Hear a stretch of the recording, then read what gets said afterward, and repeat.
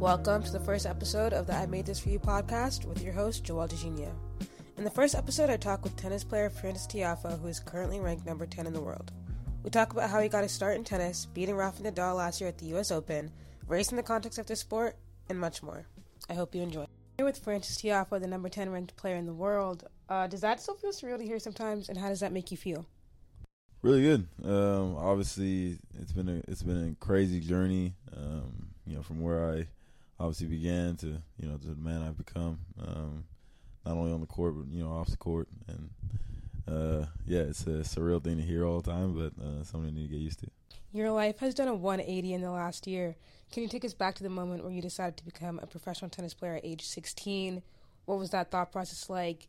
How did you know that this could really be a career for you? And do you remember what it felt like heading into your first match as a pro? Yeah. I mean, around 16, I signed and said I was gonna be a pro, and I remember I was like, geez, well, now it's actually a job. It's quite serious. I remember being pretty nervous to see how I was gonna do, especially how my parents really wanted me to go to college. So, I kind of obviously I didn't go behind them. They knew I wanted to do it, but I was like, well, I'm putting all my eggs in one basket, so it better work. I mean, it has worked out. And you mentioned wanting your family's blessing to kind of go pro. From the conversation I've had with you, I understand that you wouldn't be in the position where you were today if it wasn't for the sacrifices your family made. Can you talk to us more about that and what family means to you? Yeah, as a whole, I'll speak about it in a broader sense. I mean, I think obviously it was the cards I was dealt. Obviously, with my dad being who he was, helped building a tennis academy literally. Mm-hmm. And then, being head of maintenance at a very profound tennis center at the time, that was really meant for high hopes. And, him being able to be the head of maintenance gave me and my twin brother the opportunity to play tennis for free. I think in any other circumstance, I'd probably be a hooper, I'd probably be a football player or anything else, right? I mean, mm-hmm.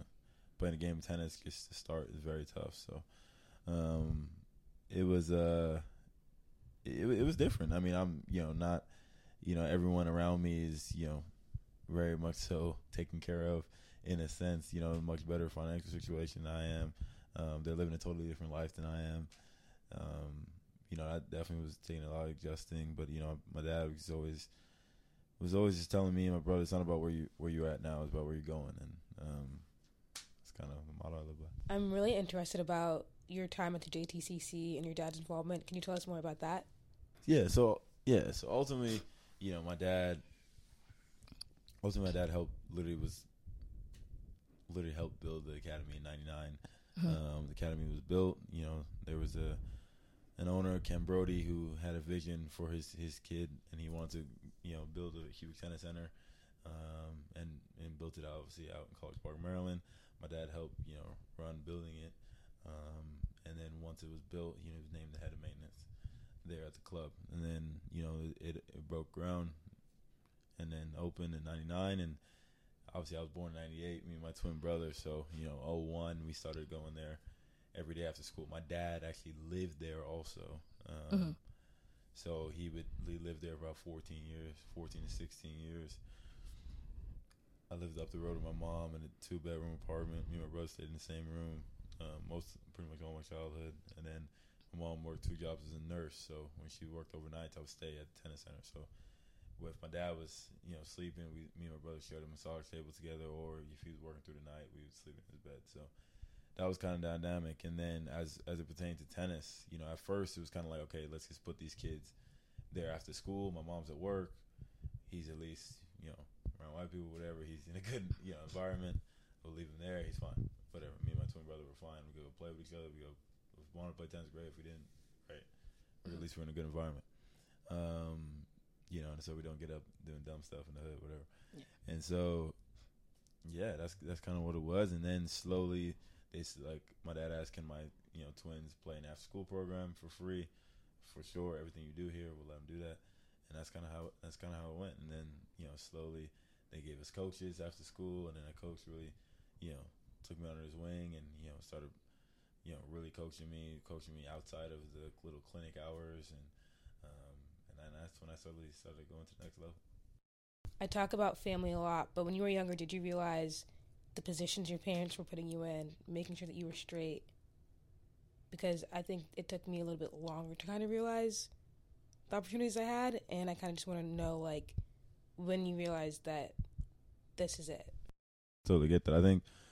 I think my parents pushed that in our heads. Obviously, being a son of Africans, they're just constantly like, you grew up in America, you have a chance to do something great, and opportunity. They specified opportunity a lot, and but I think now doing the things I'm doing, I think I understand that moment way more. I mean, looking around, I was like, I can use the game of tennis to essentially change my life and my parents' life, right? Mm-hmm.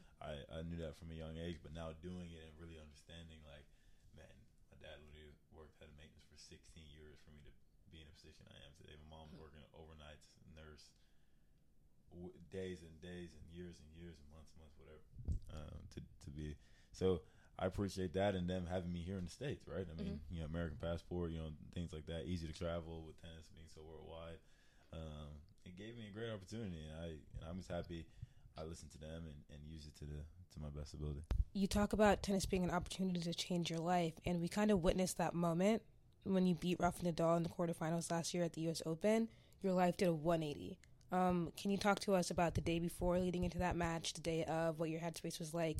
Did you think you could beat him, and what that experience was like as a whole? It's funny, me and my guys were talking about, we had a lot of good hopes going into the U.S. Open last year, and one of my good friends, we were like, yo, we need to get to the fourth round, and you and Nadal face up and see what happens.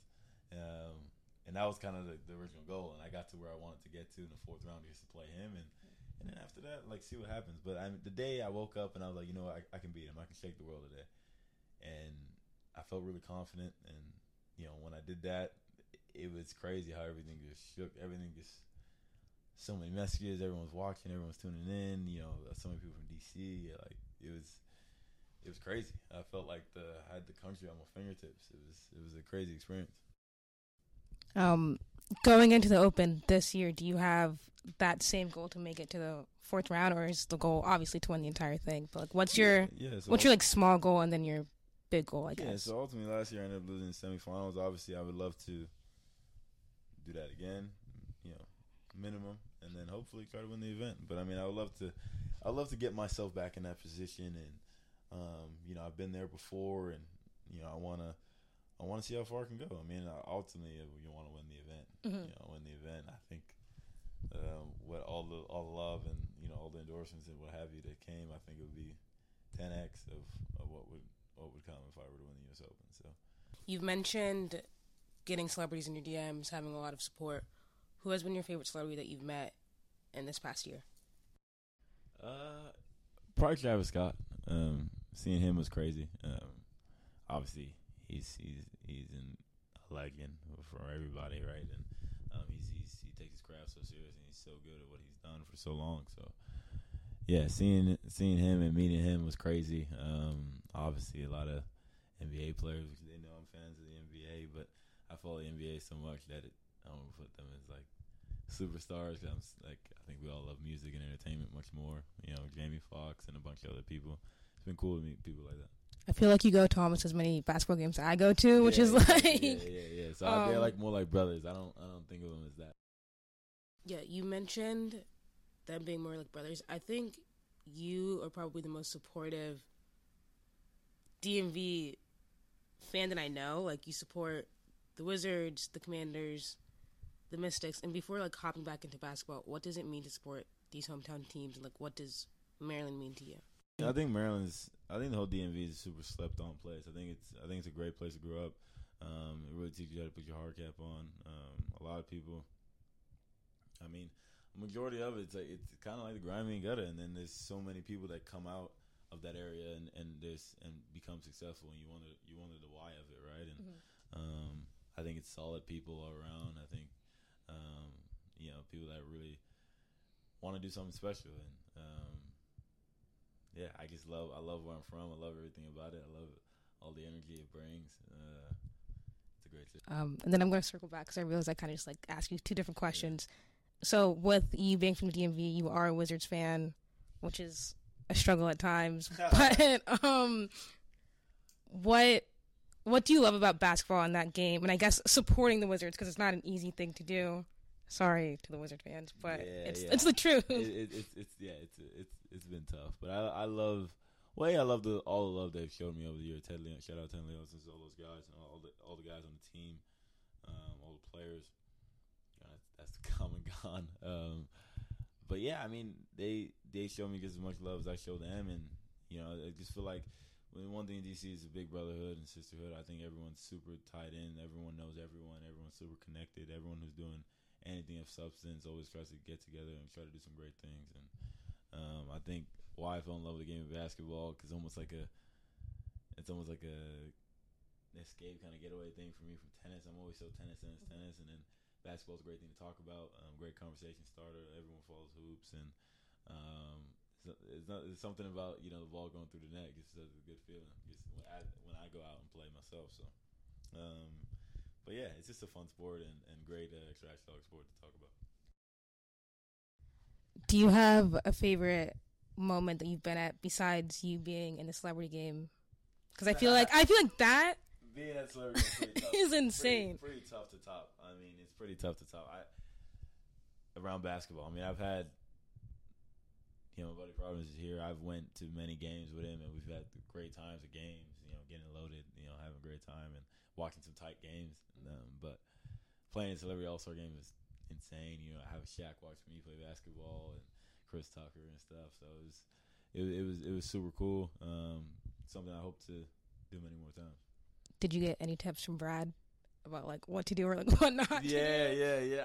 I was so mad he didn't. I was so mad he was injured a lot of the time, and then come. I FaceTime and I was like, dude, what should I expect with All-Star Week? And he's like, bro, just have fun, go to all the parties, do your thing, and just live in the moment. But yeah, Brad is he's one of the realest probably individuals you ever meet. For a guy who's does what he does at such a high level, he's such a solid dude, man. Our friendship would go on for a really long time. If you're comfortable with it, can you explain how you two met? Because I feel like I kind of met him. I met you through him. Yeah. So I guess I talk about how he's kind of changed my life because he's introduced me to so many different people and like got me into the game of basketball. And he's also just like brought me to people like you. Like how has your relationship with him kind of shaped the way that you view sports, or like impacted your game in a way, or just how has he impacted? Yeah, I think you hit it in a nutshell. I mean, he's that kind of guy. I mean, he shows love. He's not one to just he wants everyone to kind of rise up with him. I've been a Wizards fan for years. I've been going to game way before Frances Tiafoe was really a household name, and the fact that he remembers that. I remember Ted Leon took me back to meet them years ago, back in 2014. And I remember they interviewed him here last year when he came to actually watch me at the U.S. Open. He brought that up in an interview. He's like, yeah, I remember Frances coming at 2014, and that's crazy for him. I mean, so many people probably come to see him in the locker room, but yeah, I mean, I met him through there, and we got close probably the last couple of years, and then I've always been trying to get him to a match, and he was funny. He said he always wanted to watch Rafael Nadal, and I was like, well, I'm playing him, come out, and yeah, he came, and that was his first ever tennis match. Him being there was the biggest moment of my life. So yeah, we'll always be there to each other after that, and that's kind of how we met, and we've been cool ever since. That's how our relationship went to the next level. We knew each other way before that. But I'm sure that's sick. I not to keep naming dropping, but I remember going out of that match, and we were all talking about it. KCP was there, and we were just like, "This is our first tennis match, also." And like, yeah, Pope was there too. Yeah. Shout out Pope. Shout out KCP. Yep. I think Denver Nuggets champ, baby. I think we were like really hype. I mention race a lot, but I think I come from a place where I was in predominantly white schools a lot, so I always saw like white people's success. So whenever there is someone that I can champion that looks like me, or like can inspire different people, I'm like always pushing them to my forefront, or always trying to get them like in all of my friends' minds, because it's really easy to undermine your success and undermine your accomplishment. But I do think as much as people don't like to realize it, like race does play a big part in things, and like, oh my god, I mean race plays the biggest part. I mean, just think about. I don't even know how to word this. Probably the world is today, but I don't think my run is that magnified if I was white. Yeah, I mean, I was the first, African American male to make semifinals here since Arthur Ashe in 1968. I think it brought a lot of buzz. I think Brad's not gonna come watch this any old other white tennis player and all the other people, KCP and everyone who else came. Michelle, I mean, for crying out loud, who came to the semifinals. So I think diversity in sport plays a huge role, especially in predominantly white sports. The same. I'm not comparing myself to him, but then Tiger Woods in golf, right? He changed the game. How many people play golf now because of Tiger or follow the game of golf? And that's what I hope to be in a kind of Serena Williams type realm in the game of tennis. And I think I'm on the right way for that. I would agree. A lot of my friends, they hit me up. They're like, "Oh, like I'm watching Fo play, like in this match or whatever." Especially Wimbledon, they were like, "Oh, I'm watching Fo play at work."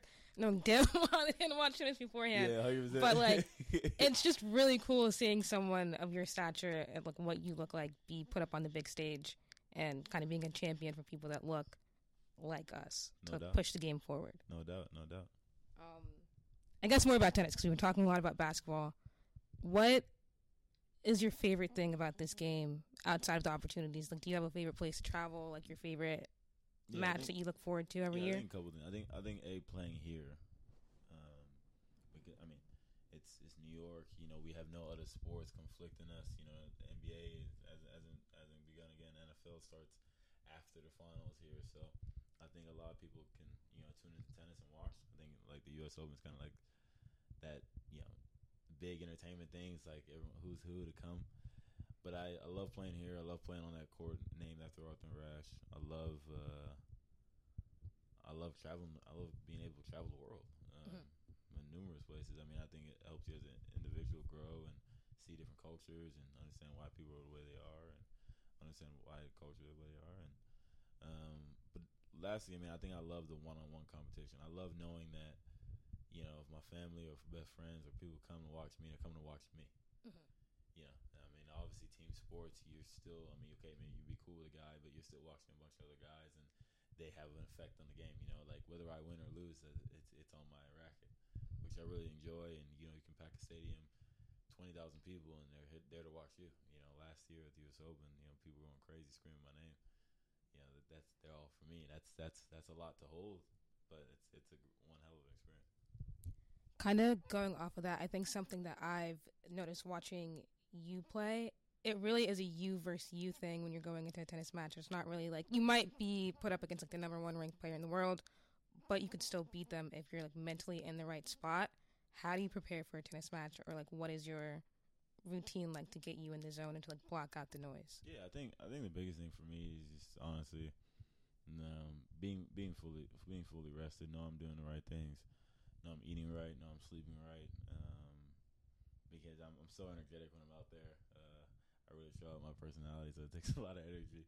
But ultimately, just knowing that, literally what you just said, that I can beat anybody in the world. To prepping before every match, knowing that, that I'm that guy, and having no doubt. I think sometimes, some people may live in the past or live in this what if kind of stage, and I think just going out there and being like, I know what I can do, and I just got to believe in it.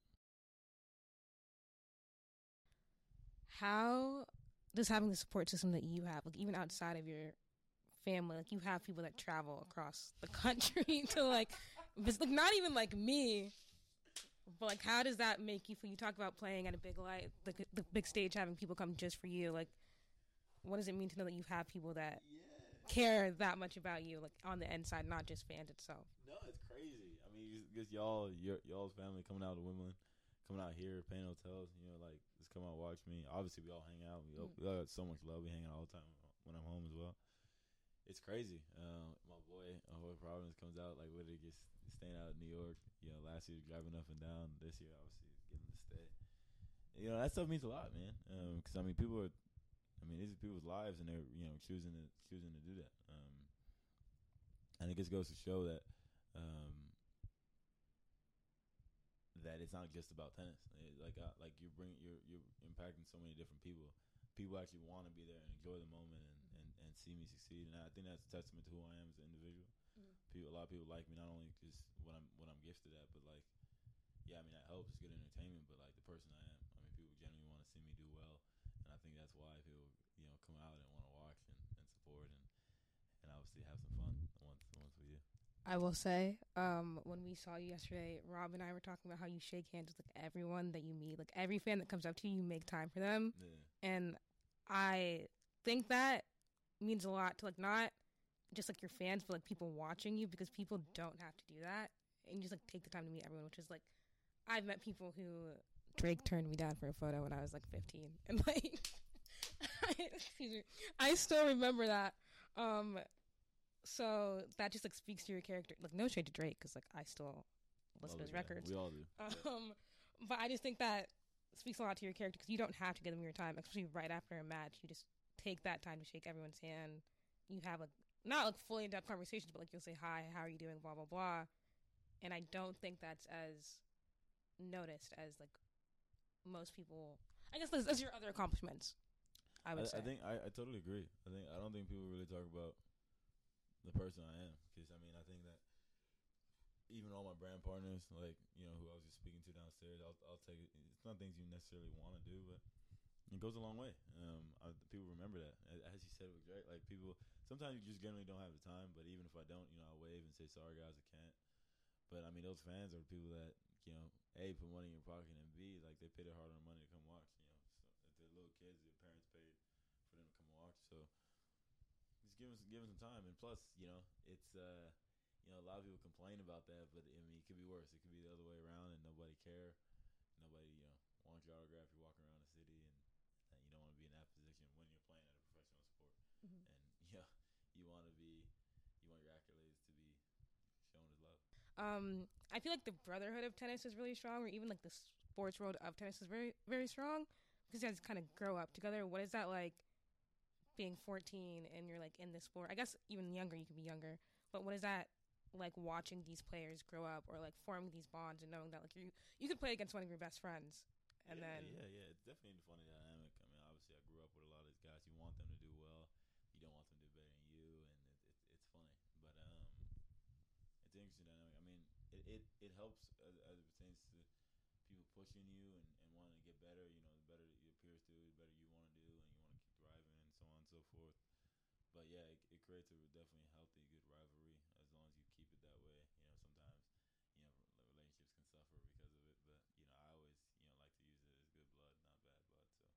So, but yeah, I mean, I don't know. I mean, my biggest thing is it's also different as we gotten older, because of the dynamic of what me doing well and what my peers doing well means. So that's changed, but yeah, I mean, it's cool.